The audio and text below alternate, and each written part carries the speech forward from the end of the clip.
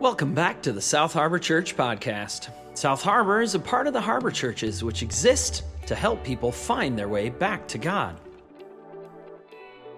This week, we wrap up our Fall Partnership Series, where Pastor Tim walks us through what it means to go all in on the one another's. As always, for more information about how you can become a part of the South Harbor Church community, stick around after the message. And now, let's head over to Pastor Tim.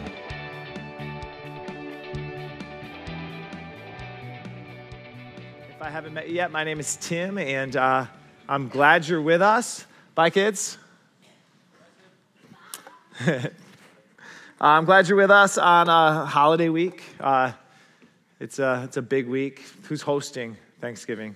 You got hosts? Yeah, that's stressful. Anybody get their Christmas tree lights up yesterday or this week at some point? Yeah, we had apparently the weather's, my wife reminds me the weather is going to change, and so I should do it soon. I've not yet done it. So it's also, this is like opening week of hunting season. I don't hunt much, but anybody get one yet? Am I shaming everyone who didn't by asking that question? No one's got one yet? They're all out in a tree stand somewhere. You got one, all right. I'm wearing my hunting solidarity uniform today. This is part of the Eras tour. This is from 2014. What I wore then. There's my water. We're going to be in John chapter 13 this morning. So if you have a Bible, I would love for you to turn with me there. John chapter 13. John is one of Jesus' closest friends. He's a disciple. When he's older in life, he sits down to write one of 4 biographies we have on the life of Jesus. We refer to those biographies as Gospels. And John records these moments that he interacted with his Savior, Jesus. And this moment in particular is a really big moment. Now, I say that because we're going to look at John 13 in like 20 minutes. Okay, so bear with me. This is one of those really simple messages. It's like really simple for me to say. It's really simple to comprehend, and it's also really difficult to live out. This one I think as we've been working through our partnership commitments and what does it mean to be the church, and what does it mean for us at South Harbor? How do we see kind of our committing to each other moving forward? I thought this is probably the right spot to end with just a really simple reminder of why we do what we do. Now, I won't belabor this point because we've made this point a lot, but we right now need the church to be the church. Right now, our world needs us to do this. So not only do we individually need, many of us, like we go through loneliness and anxiety and all the stresses of life, failed relationships and broken hearts and all those things. So we need the church for each other, like we need the church to be the church.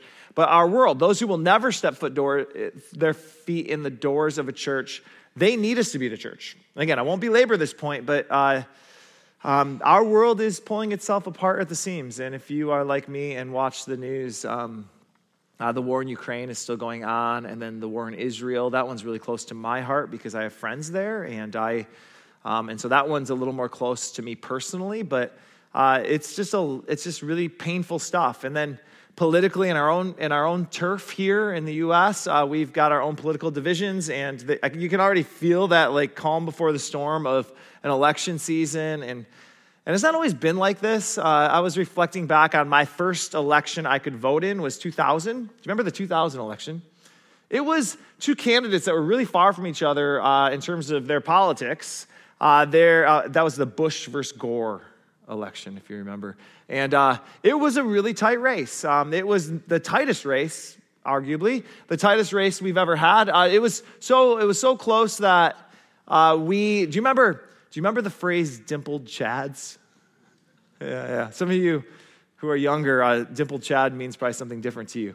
It's like the guy selling you stuff on TikTok. But for us who were there in 2000, dimpled chad, literally it was so close that they in Florida were looking at ballots. It was like a hole punch ballot, and they were trying to figure out if the ballot was dimpled and they couldn't press it down hard enough, and if that counted as a vote or not. I mean, we were really close.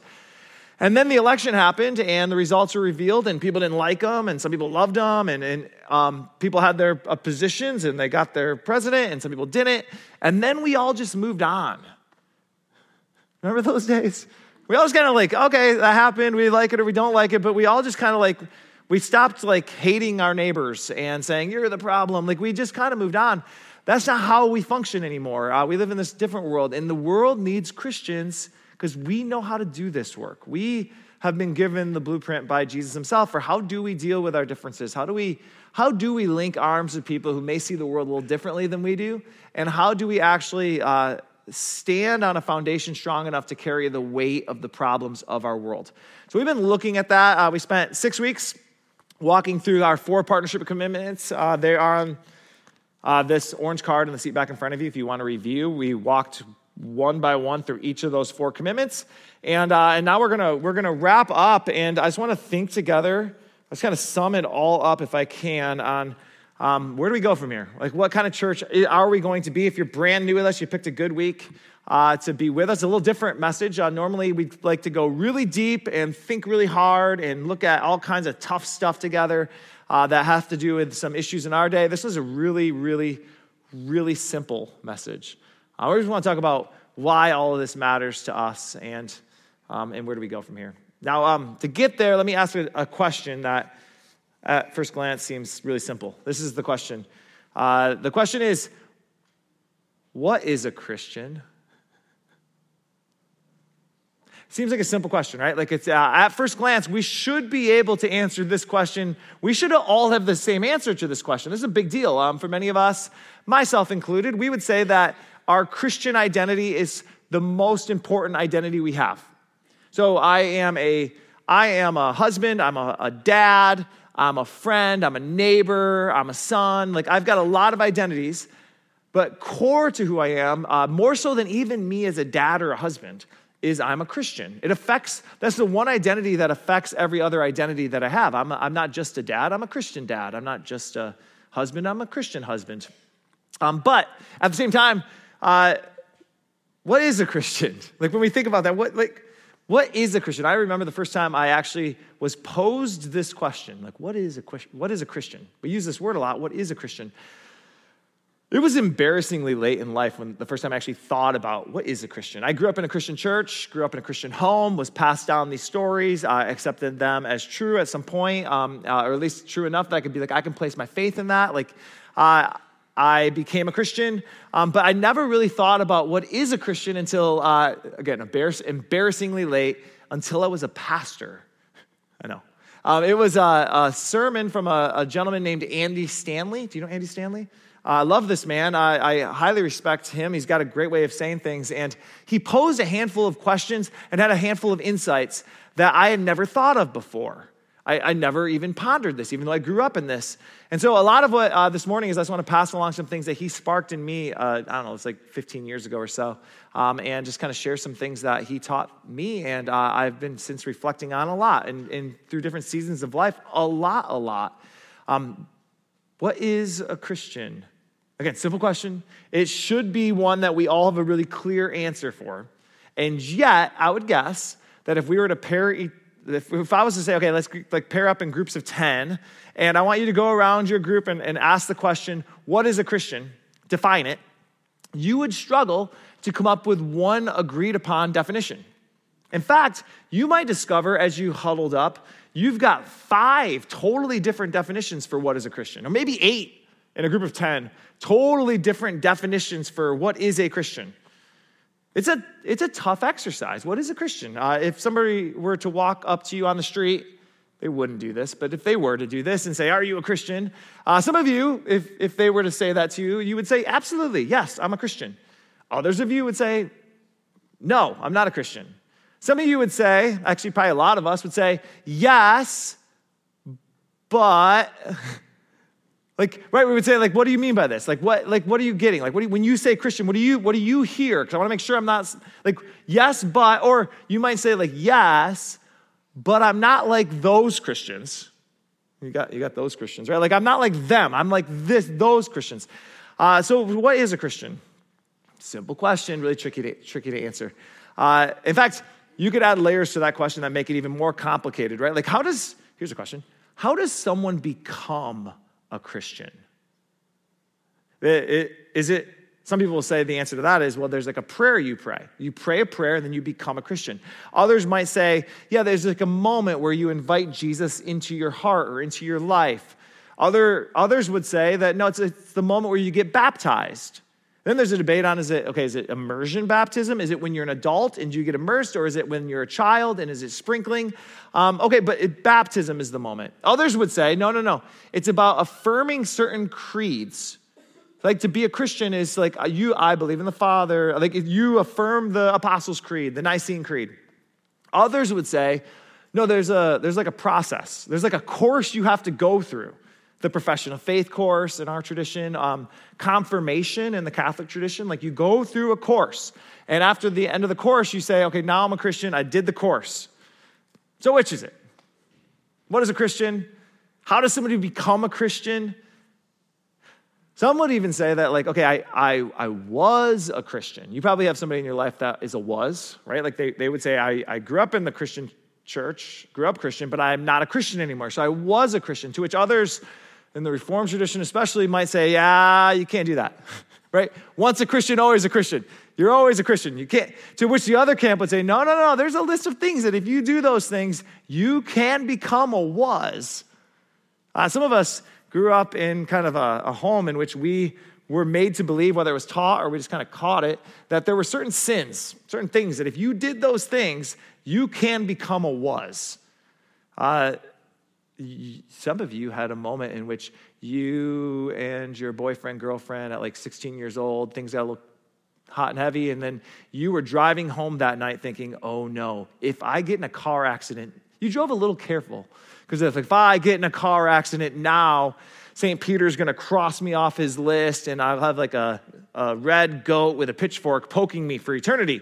So like you drove a little careful because you thought that what had just happened, that was one of the things that would put you on the was list. Like I'm no longer a Christian. Some of you had a moment where you prayed the prayer, and then you weren't quite sure that the prayer stuck, and so you prayed the prayer again in another moment. Like, okay, 4th grade, Camp Geneva, I prayed the prayer, but I was in 4th grade, so I better do it again in 6th grade. And again, that was my experience as a kid. Like, I just remember, like, did it work? Did I say it right? And I want to be in, but like, I don't want to.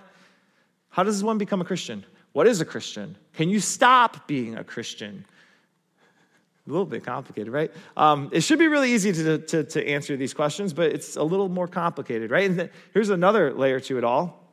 Some of you, you were taught, you were raised that what makes a Christian has to do with the church that you kind of grow up in, the faith tradition. There's lots of denominations, lots of different churches. So what's the right church? What's the true church? Some of you have met people that will say, yeah, it's good that you're doing what you're doing, but like we are part of the right church or the true church or the first church or the best church, whatever language. Like our tradition is the right tradition. You know those people, right? A couple weeks ago was at, I have a friend who just was ordained, and he was preaching his first sermon, one of his first sermons, and so I got to go and support him, and he was telling the story that kind of made me chuckle. He said, okay, imagine like you die and you go up to heaven and you are now standing before the great throne of God. And you're getting like a tour around heaven from St. Peter himself, and Peter's walking you around, and you see all these different denominations. This is really beautiful. You see all these denominations, each denomination lined up behind their like great hero of their denomination. So you got Lutherans, and they're all gathered, and behind, like leading the charge is Martin Luther. And like that, they're up in heaven. And then you got Catholics, and they're all lined up behind the Pope, and they're all up in heaven. And then you have Wesleyans, and they're all lined up behind John Wesley, and they're all up there. And you've got Baptist folks who are lined up behind, I don't know, Martin Luther King Jr. or somebody, and they're all up there. Christian Reformed people, and they're all lined up behind John Calvin. And then he goes, and then there's the RCA folks, our tradition, and we're all lined up behind our great leader, Jesus. I know, I laugh too. What is a Christian? How does someone become a Christian? Can you stop being a Christian? Which Christian church is the right Christian church? By the way, there's another side to that joke that I won't say from the stage. It's kind of fun though. Which Christian church is the right church? Some will say that to be a Christian is all about what you believe. Others will say, well, no, it's not what you believe, it's how you behave. It's certain actions. You got to do Christian things. You can't just believe Christian things.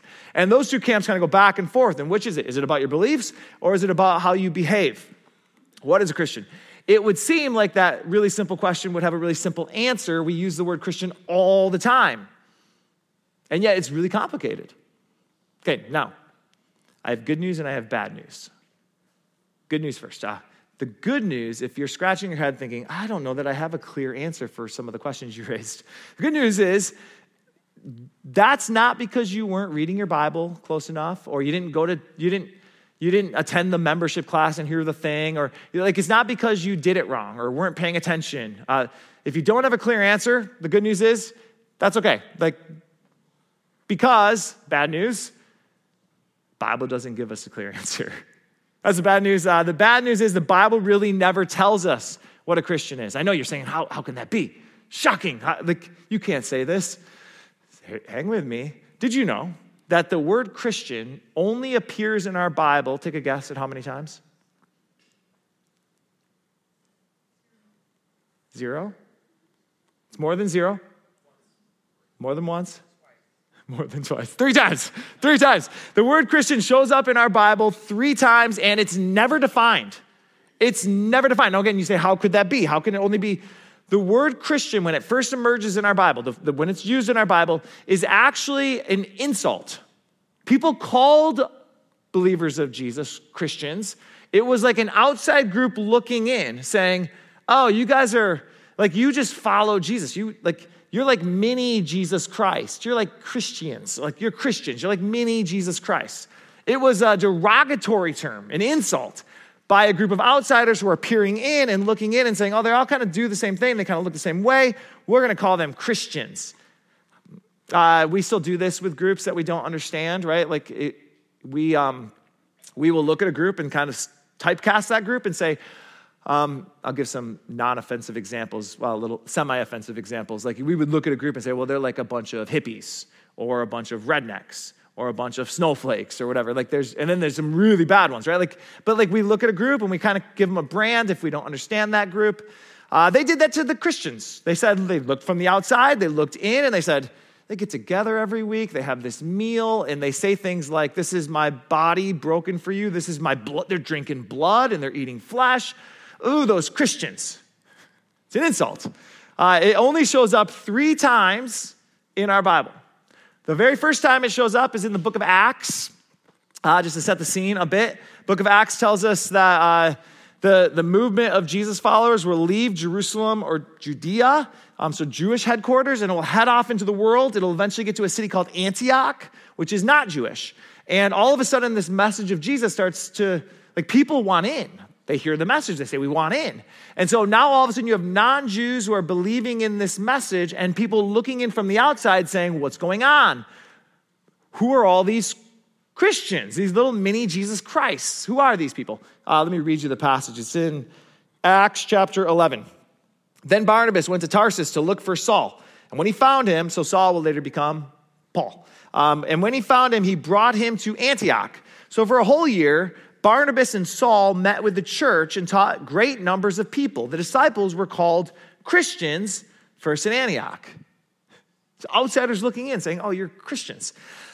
Just to make the point a little more clearly, there's further evidence that comes from a historian, so not in our Bible, but a historian, a Roman historian named Tacitus. Tacitus was 20 or 30 years or so after Jesus. He sits down to write a record of the Roman Empire at the time. If you know this particular story, it's from Tacitus. Do you know the story of how the Emperor Nero burned the city of Rome down, wanted to change up the city, so he lit a fire, burned it down. The stories are he sang or whistled or played a flute while the city of Rome burned, and didn't realize it was going to cause a PR nightmare. People all of a sudden were pretty angry at him for doing this because it was their jobs, it was their businesses, it was their homes that were destroyed in the fire. And so he went looking for a group to blame. And he saw this little group of Christians on the other side of the river, and he said, it was them. And Christians were persecuted at that point. Do you know that story? Have you heard that story? Some version of that story? The reason we know that story is from Tacitus. Tacitus is the guy that writes that story down. Now, notice what he says about Christians, one of the first historians to use this word outside of the Bible. Notice what he says about Christians. He says, consequently, to get rid of the report, Nero fastened the guilt, so Emperor Nero fastened the guilt and inflicted the most exquisite tortures on a class hated for their abominations. Again, what are the abominations? Most likely it's they eat flesh and they drink blood. They just didn't understand communion. They did not understand what we were doing. Called Christians by the populace. By the populace. Yeah, so the reason Christian's really hard for us to define when we say, what is a Christian? Is it's really not clearly defined in our Bible. It shows up 3 times. It's always an insult or at least a group heading from people on the outside who don't quite understand us. So the first time it shows up is the book of Acts. Disciples were called Christians at Antioch. The second time it comes up is Peter. So Jesus' disciple Peter. Peter is being persecuted for being a Christian. That's what the Bible says. He's being persecuted for being a Christian. Again, somebody on the outside. Third time it comes up is Saul is standing trial, and the governor who's overseeing the trial, at one point, Saul's giving his testimony, and he says, the governor says, wait a minute, you're not trying to make me a Christian, are you?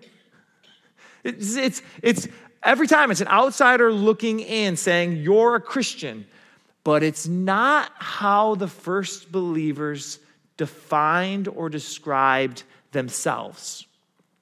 Do you know how they described themselves? It's something far more provocative, something far more dangerous. The word they use to describe themselves, and the reason it's dangerous, the reason it's provocative, is because it's so clear. It's so well defined. In fact, the Bible makes it explicitly clear exactly.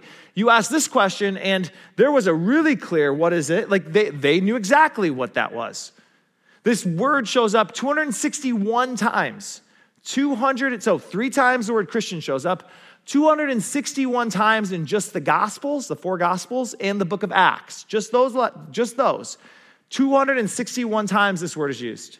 Any guesses as to the word? The way is one of the terms, but disciple. Disciple. The word disciple, again and again and again. When you see the first followers refer to themselves, they refer to themselves as disciples. Now, what's interesting to me is it's really clearly defined what a disciple is. It's really easy to hide behind the term Christian. You can justify a lot of actions, but like I believe this thing or I said this prayer, whatever your mechanism in is, you can then just live your life completely the exact same as a Christian. But disciple is a little more clear. The word disciple actually means student. But it wasn't just, in our culture, student often is, I want to know what my teacher knows. In the ancient culture, both true for the Romans and for the Jews, the student wanted to become like their teacher. It's actually in our Bible that it's enough to become like our rabbi, right? So a disciple wanted to become exactly who their teacher was. So when the disciples emerge, they say, we want to be just like Jesus. We want to be like him. We want to do what he did. We want to say what he would say in our situation. A disciple is someone who says things like, I'm trying to make a decision. I don't know what to do. What would you do? Okay, I'll do that. I have a conflict. I can't figure out how to resolve this conflict. This thing in my life right now, like we're stuck. How would you resolve that conflict? Okay, that's what I'll do. I'll do what you would do. I'm trying to lead a business, and I don't know exactly how to make the decision around finances in this moment. What would you do? Okay, that's what I'll do. I'll do that. A disciple is someone who says, this is my life. I'm trying to live my life. I have a question. I got lots of questions, but just know the answer to all of them is yes. Whatever you tell me to do, I'm in. I'll do it because I want to be just like you. That's what it means to be a disciple. And this word is used throughout the New Testament to talk about who you and I are. Again and again and again. Christian 3 times, always outside groups looking in. The word disciple shows up 261 times in just the Gospels and Acts. A couple examples. The first one we looked at was the disciples were called Christians first at Antioch. That first time the word Christians used, it's actually the disciples. That's what they refer to themselves as. Christians is what outsiders refer to them as, people looking in. Another example out of Acts chapter 6. And again, I could give 261 examples. Let's give you a couple. So the word of God spread, and the number of disciples in Jerusalem increased rapidly. So as they were stepping into this thing, they called themselves disciples. A few chapters later, Acts 9, Paul is going to have this conversion moment. He's going to meet Jesus. He's been persecuting Christians, disciples, and now he's going to meet Jesus, and his life is going to flip upside down, and he's going to want to join them in telling the whole world about Jesus. And we read this. When Paul, came to Jerusalem, he tried to join the disciples. Now, when you read that, don't think like the 12 disciples of Jesus. They were referred to as the apostles at this point. This is just a group of Jesus followers. He tried to join the disciples, but they were all afraid of him because right before this, he was killing them, not believing that he was really a disciple. So they're like, are you sure? Now, they're not afraid that he's a Christian, right? That's actually what they're if he's just a Christian, if he's just like, I said a thing, I believe a thing, but my life is the same. I do the same stuff. They could die, but a disciple never would, because a disciple is somebody that wants to do what Jesus would do. Are we clear on this point? Again, it's really simple stuff. One last example, just so that I think there's sometimes we can forget that there were women disciples, lots of women disciples. So Acts chapter 9, 10 verses later says, in Joppa there was a disciple named Tabitha. In Greek, her name is Dorcas. I agree, I like Tabitha better. She was always doing good and helping the poor. A disciple named Tabitha. A disciple is what they refer to themselves as, and its definition is really, really clear. Now, let me pause here, and some of you are thinking, oh no, he's going to tell us to stop using the word Christian, and now we're going to all call ourselves disciples. I'm not asking you. That would be weird, okay? So this is the word we use in our culture. The word Christian's fine. It's a good word. In fact, some of you may leave. Please don't do this, actually. If you think that what I'm saying is let's stop using the word Christian, and then you start telling people, like you tell your friends, like, yeah, we're not using the word Christian. It's not in the Bible a lot. Like, we're not going to use that word. We're using a different word. Telephone game's going to happen, and then soon the news are going to come to me and say, I heard you told the church that you're no longer Christians. Okay, that's not what I'm saying, okay? Just for clarity, it's really easy to hide behind the brand Christian because it's so squishy. It's so hard to define, but the word disciple is so much clearer. All this raising a question. Are you a disciple? Are you a disciple? Or are you just a Christian? Are you a disciple of somebody who wants to fully surrender everything you have to doing what Jesus would do if Jesus were you? With your gifts, limitations, liabilities, like doing everything you can. A living example of the perfect example. Are you a Christian? I said a prayer, I went through a course, or are you wanting to be a disciple? Now, I say this is to summarize our whole series because one of the things we're trying to call each other to is greater discipleship. Just in case you're like not convinced that this is really clear, I want to show you a passage out of John. Well, now I'll get to John. I want to show you a passage out of John where I hope, you tell me if Jesus is absolutely clear on what the job description of a disciple is. What is a disciple? That Jesus is crystal clear on, so we hear what is a Christian and we can have all these other questions that arise. But Jesus makes it explicitly clear what a disciple is and what our job is. And this is a game changer. What Jesus is going to do here is an absolute game changer. In fact, I would dare wager that if we actually did what Jesus says we're supposed to do, we would not have had a civil war. Strong statement. I would wager that we may not have had a First World War. We definitely wouldn't have had a Second World War if we were to just all Christians would have done what this disciple thing that Jesus says to do, this command.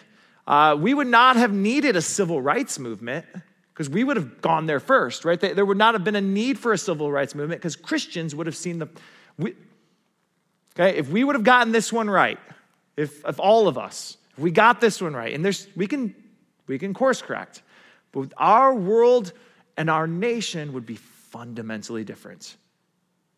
This is the passage. Jesus is let me set the scene. Jesus is going to give a He's going to share a meal with his disciples, a Passover Seder. It's going to be his last one. Jesus is going to be arrested that night, killed the next day. And he gathers his disciples up and he gives them a final instruction. Right? It's almost like it's got this feel to it. It's actually, he's going to say, I got a new command for you. And so not 613 like the Old Testament, not 10 like the 10 Commandments. I got one command that's going to sum up everything. And I want to pull my disciples in close. If you catch nothing else of my whole ministry, all my miracles, all my teachings, all of it, if you caught nothing else, don't miss this one. Okay, so this would be like the one you love who pulls the kids to the bedside when they're breathing their last breath. Whatever Jesus is going to say here really matters. He's going to be killed. And he knows it. He knows he's going to be arrested. John 13. My children, Jesus says, I will be with you only a little longer. You will look for me, just as I told the Jews. So I tell you now, where I am going, you cannot come. Now pause here. You're a disciple. How do you hear that? We're going to go with you. We're your disciples. That's the job description of a disciple. Wherever you go, we go. That's whatever you do, we do. So when Jesus says you can't come with me, if you're a disciple, you imagine Peter being like, well, hang on, time out. No, we're going to go with you. We're going to go with you. We are your disciples. Jesus will clarify. And this next piece is the part that if you have your own Bible, underline it, circle it, highlight it. This is absolutely critical. If you had to boil the Bible down to like a verse, this is maybe the verse you choose. Verse 34. A new command I give you. Now I imagine like John is like, okay, a new command. Here we go. Let's pull out the Moleskine or the notes tab on my phone. This is a big deal. Jesus is going to give me a new commandment. Like right now, he's going to give me a brand new one. Not 613 from the Old Testament, not the 10 commandments. I got a new one. A new command I give you. That word new in the Greek means brand new, never heard before. Love one another. Imagine John being like, are you kidding me? That's all you talk about, Jesus. What do you mean new commandment? Love one another. You just said the entire Old Testament could be summed up by love God and love others. This is the same thing, right? Like, what do you mean a new command? This is the same command. The whole Old Testament's been about love. You said that. And you've talked about love again and again and again. What do you mean a new command? Here's the new piece. As I have loved you, so you must love one another. As I have loved you. Ups the ante, doesn't it? Here's the problem when you talk about love one another. Like even it happened after Jesus says, here's a summary of the commandments. Love God and love your neighbor as yourself. People said, yeah, but who's my neighbor? Really don't like that guy. Do I have to love him? Yeah, I mean, but like, I don't know, like love can feel squishy. It's one of those words where it's like, yeah, but love, Jesus, really clear. Love one another as I have loved you. Matthew, do you remember when we met? Remember that moment? You were tax collecting. Remember that thing? And then, you were working for the enemy. And then, and remember what I did? You invited me over to a house party. And so I went to your house party with all your tax collector friends. Simon, the zealot, remember that? You wanted to kill all those guys. Remember that moment? Remember that? When we left the party, remember what they called us? Drunks and gluttons, they said. And I loved you. Knowing your old life, I still loved you. Nathaniel, do you remember when we met? Actually, I met your brother first. Your brother came and he said, I want to follow you. And he went to go get you. Do you remember that moment? And do you remember what you said when you found out about me? Remember the words that came out of your mouth? You said, can anything good come out of Nazareth? You dissed my entire hometown and family. First thing you did, without even meeting me, you threw all of the people I love and care about the most under the bus. And I still loved you. Or how about James and John? Remember after this hardest moment in my life, I told you where this whole thing was going to go, and I said, hey guys, I'm going to die. It just happened. I'm going to die. They're going to put me on a cross. It's going to be really, really hard. James and John, do you remember what you did? Actually, no, your mom did this. Like you called your mom, and she came and said, which one of them is going to be the greatest? Can my boy sit at your right hand and your left hand when you die? Do you remember that? Your mom. And I still loved you guys. I loved you. Remember when we were walking through Samaria? Remember what you said? After after I told you again and again, I gave you all these examples of Samaritans because you hated the Samaritans, but I gave you example after example of Samaritans who were good people. Right? Remember the leper who was a Samaritan, the woman at the well? I told a parable about a good Samaritan because you saw all Samaritans as bad, evil, wrong. Remember when we were walking through Samaria, after all of that, after all those examples, remember what you said? Should we call down fire on them? After all of it, and I still loved you guys. I still loved you after all the failure. Peter, do you remember when you had messed up so bad that I actually had to say, get behind me, Satan? I called you Satan, and I still loved you. I didn't rub it in your face. Do you remember when you all ran away? Actually, no, that one's coming in like 4 hours. You all ran away when I needed you the most. All your failures, all your mistakes, I still loved you. So as I have loved you, love one another. And then he says this, by this one little thing, if you just do this, everyone will know that you are my disciples, if you love one another. Is Jesus clear? Is he clear? What is a Christian? Really hard to define. What is a disciple? Jesus makes it really, really, really clear. Now, just to give you a sense of how hard it is to love these disciples that Jesus, notice what Peter does next. This is after Jesus, this is his, I got one thing left. They're going to kill me in just a few hours. I got give you my deathbed plea, just love one another. And then Peter shoots up his hand and says, Lord, where are you going? What? Yeah, you said you're going to leave. Did you miss everything after? Peter's like, I'm a disciple. I'll follow you. You're going to die. I'll die. You get crucified. I get crucified. That's how it works. You die. I die. Peter, in a couple hours, you're going to be intimidated by a middle school girl and you're going to deny me. You're not able to do this. So Peter, here's what I need you to do. Something way more difficult than dying on a cross, like a martyr's death. Look around see these guys? I need you to love them. And when you disagree, and when you don't even like them, I need you to love them. I need you to forgive them. I need you to care for them. I need you guys to hang together. I'll die for you. I'll die on the cross. You find ways to love each other. And then what I need you to do is I need you to create a community and make this the center of your community. Know that I loved you, and as I have loved you, you love each other. And as the world looks in, they'll start to say things like, what is going on here? Look at them. Look how they pray for each other. Look how they forgive each other. Look how they argue. Look how they love each other. If you create a community like this, there's nothing that will stop it. By this, they'll know that you're my disciples. Ever notice how many times in our New Testament the phrase, as the church is writing each other, how often they'll use the phrase one another? It comes up 59 times. They'll say things like, we are to be devoted to one another. We are to honor one another above ourselves. We're to live in harmony with one another. We're going to build each other up. We're going to be like-minded toward one another. We're going to accept one another, on and on and on and on and on. And 16 times at least, we're going to love one another. We're going to love one another. We're going to love one another. Jesus says to these guys, this is a new command. I need you to do it as I did it. Remember a couple weeks ago we looked at circumcision? That whole hard debate, the first huge theological crisis in the church. How did they get through circumcision? How did they get through that debate? They didn't agree, but they chose to love one another. If we do this, the world will look in. You will not need to print tracts and hand them out at hotels or concerts. You will not need to get a bullhorn and stand on the street corner and tell everybody to repent or die. You won't need to do that.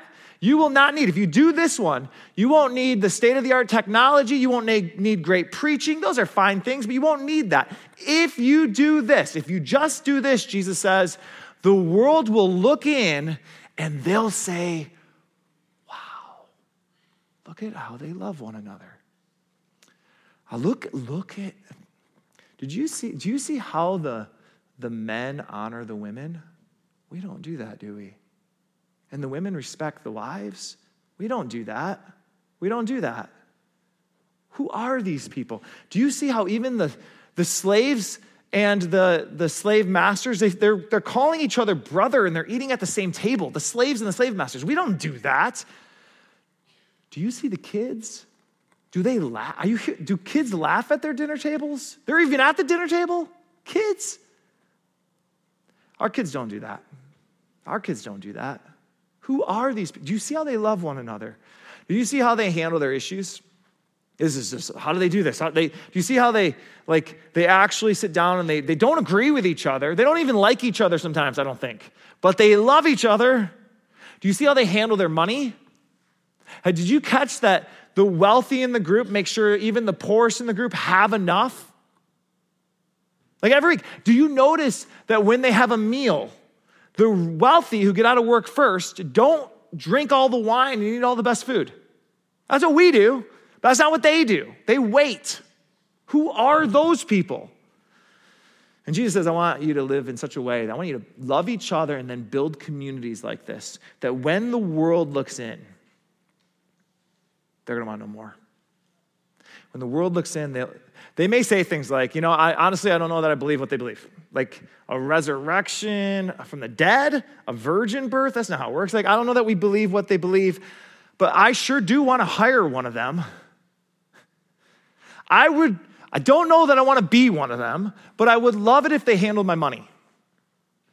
I don't know that I believe what they believe yet. I don't know if I believe what they believe, but I really hope my daughter dates one of them. Because the way their young men treat the young women, we don't have that.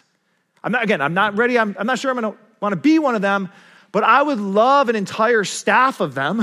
I would love to hire them. Do you see how when they mess up, like they make a mistake, how they're not trying to hide it or cover it up. They come to you and they say, I made a mistake. What do I do with this? Look how they love. Look how they love. Can you imagine if we just did this one thing? How it would change everything. See why I want to end here? Can you imagine if your family, for just the next 6 months, you said, we got a lot of rules in our family, that's okay. But for the next 6 months, we're going to put all those rules aside, and the only rule in our family is we're going to try to do this one. We're just going to try to love. We're going to ask the question, what does love require? And we're going to try to love each other in the way we would want to be loved. That's the only thing we're going to hold our family to in terms of the rules. That's our rule. Can you imagine if as a nation, we're in the calm before the storm of a political season, and if as a nation we said, up until the next election, and maybe through, but at least until the election happens, we are just going to commit, even the people we totally disagree with in terms of political persuasion, we're just going to love them. Anyone we're around, we're going to treat them like we would want to be treated. We're going to love them like we would want to be loved. Can you imagine if the church, if we were to say, we're going to go first. We're just going to take this one commandment of Jesus seriously. There are 613 Old Testament commands. There are a lot of, but we're just going to focus on just this one for 6 months. I think if we did that, honestly, I think we would see families changed. I think we'd see families restored. I think we'd see neighborhoods transformed. I think we would find our nation have a moral pulse. If we just did this. I think a lot of the debates that we see dividing Christians, the church, we wouldn't have those debates. Not if our first instinct was, how do we love this person right now in this moment? Now again, simple message. This is not like, wow, I never saw it. This is simple. And really hard to do. It does take commitment. It takes intention to do this. Love is really hard. For those of you who are married, you know this. For those of you who have kids, you know this. For those of you who have parents, you know this.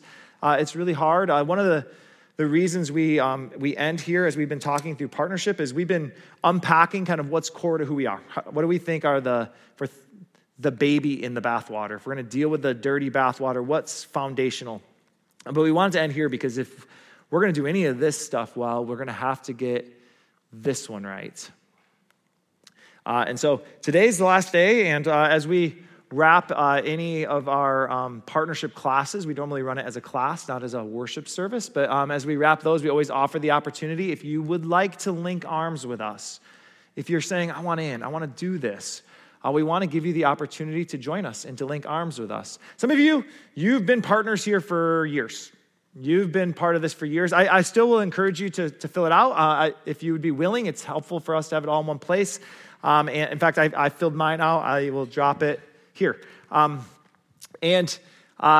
others of you, you're pretty new with us. You're not ready to do this. That's okay. Maybe you're joining or visiting from another church. I would love for you to go back to your church and do this with your church community. Like be embedded in your community. Commit to each other this way. I had somebody reach out to Harbor Churches this week, and they said, hey, my spouse has got cancer, and she's unable to attend services, but we're in. We want to be in. Can we do this? For those online, like, please know that the answer is absolutely, absolutely.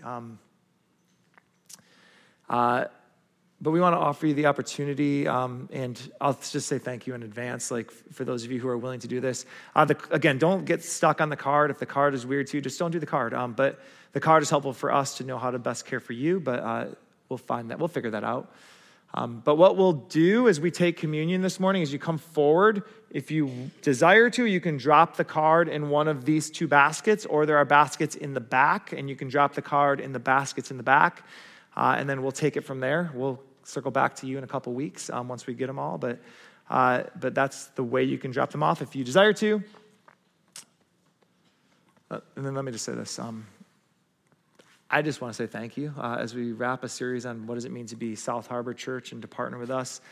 I, from the bottom of my heart, just want to say thank you. This church, I made the joke this is like a 10-year-old shirt, because it is. I've been here 11 years now, and you all have been my family for a long time. And some of you longer than others, but many of us go way back. And this first service sitting right there, my family was, and my son's taking notes now, so I was looking at him as we were talking through some stuff a couple weeks ago, and it's like, and just to know that my boy is bringing his adventure Bible to church and taking notes. I have 3 kids that every Sunday look forward to going to church, and I have I'm going to get emotional.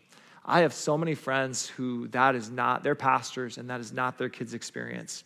And I am beyond grateful that you all, those of you who serve in kids ministry, and I'm just so grateful that you have built this kind of community. And whatever the next season holds, I'm really grateful that we get to walk it together. People every once in a while will say, like, are you going anywhere? I don't plan to. I love serving this church. But from the bottom of my heart, I just want to say thank you. Thank you. We're going to end with communion. Communion feels like the right ending.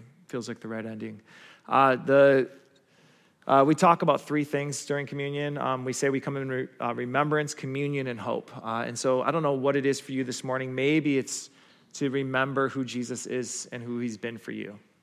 Maybe that's what you just need to hold. Like, life has been hard. Maybe this is the first time you're saying yes to Jesus. This would be a great first step as you say yes to Jesus, is to come to the communion table.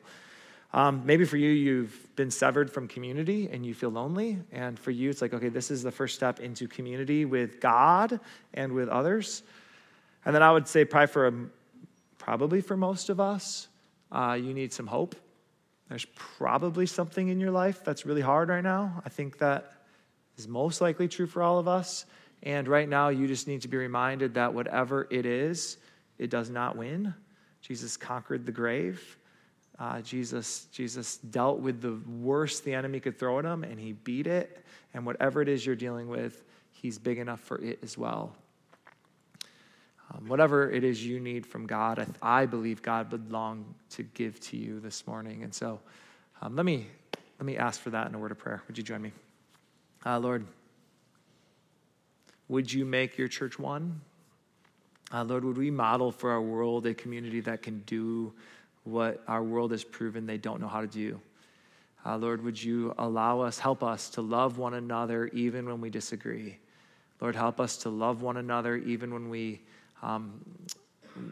don't necessarily see eye to eye. Lord, would we do it all as an act of worship and surrender to you? And then, Lord, for anyone in this room who right now, their heart is breaking and they need you to fix it. They need you to bring healing.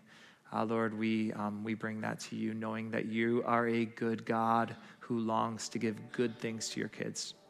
Jesus, we pray all of this in your name. Amen. for more information about how you can become a part of the South Harbor Church community, find us on the web at www.southharbor.org. Or find us on Facebook and Instagram at South Harbor Church. On Sunday mornings, you can find our service streamed live at 9 a.m. on our Facebook page. And so once again, from all of us here at South Harbor and the Harbor Churches, we want to wish you a blessed week.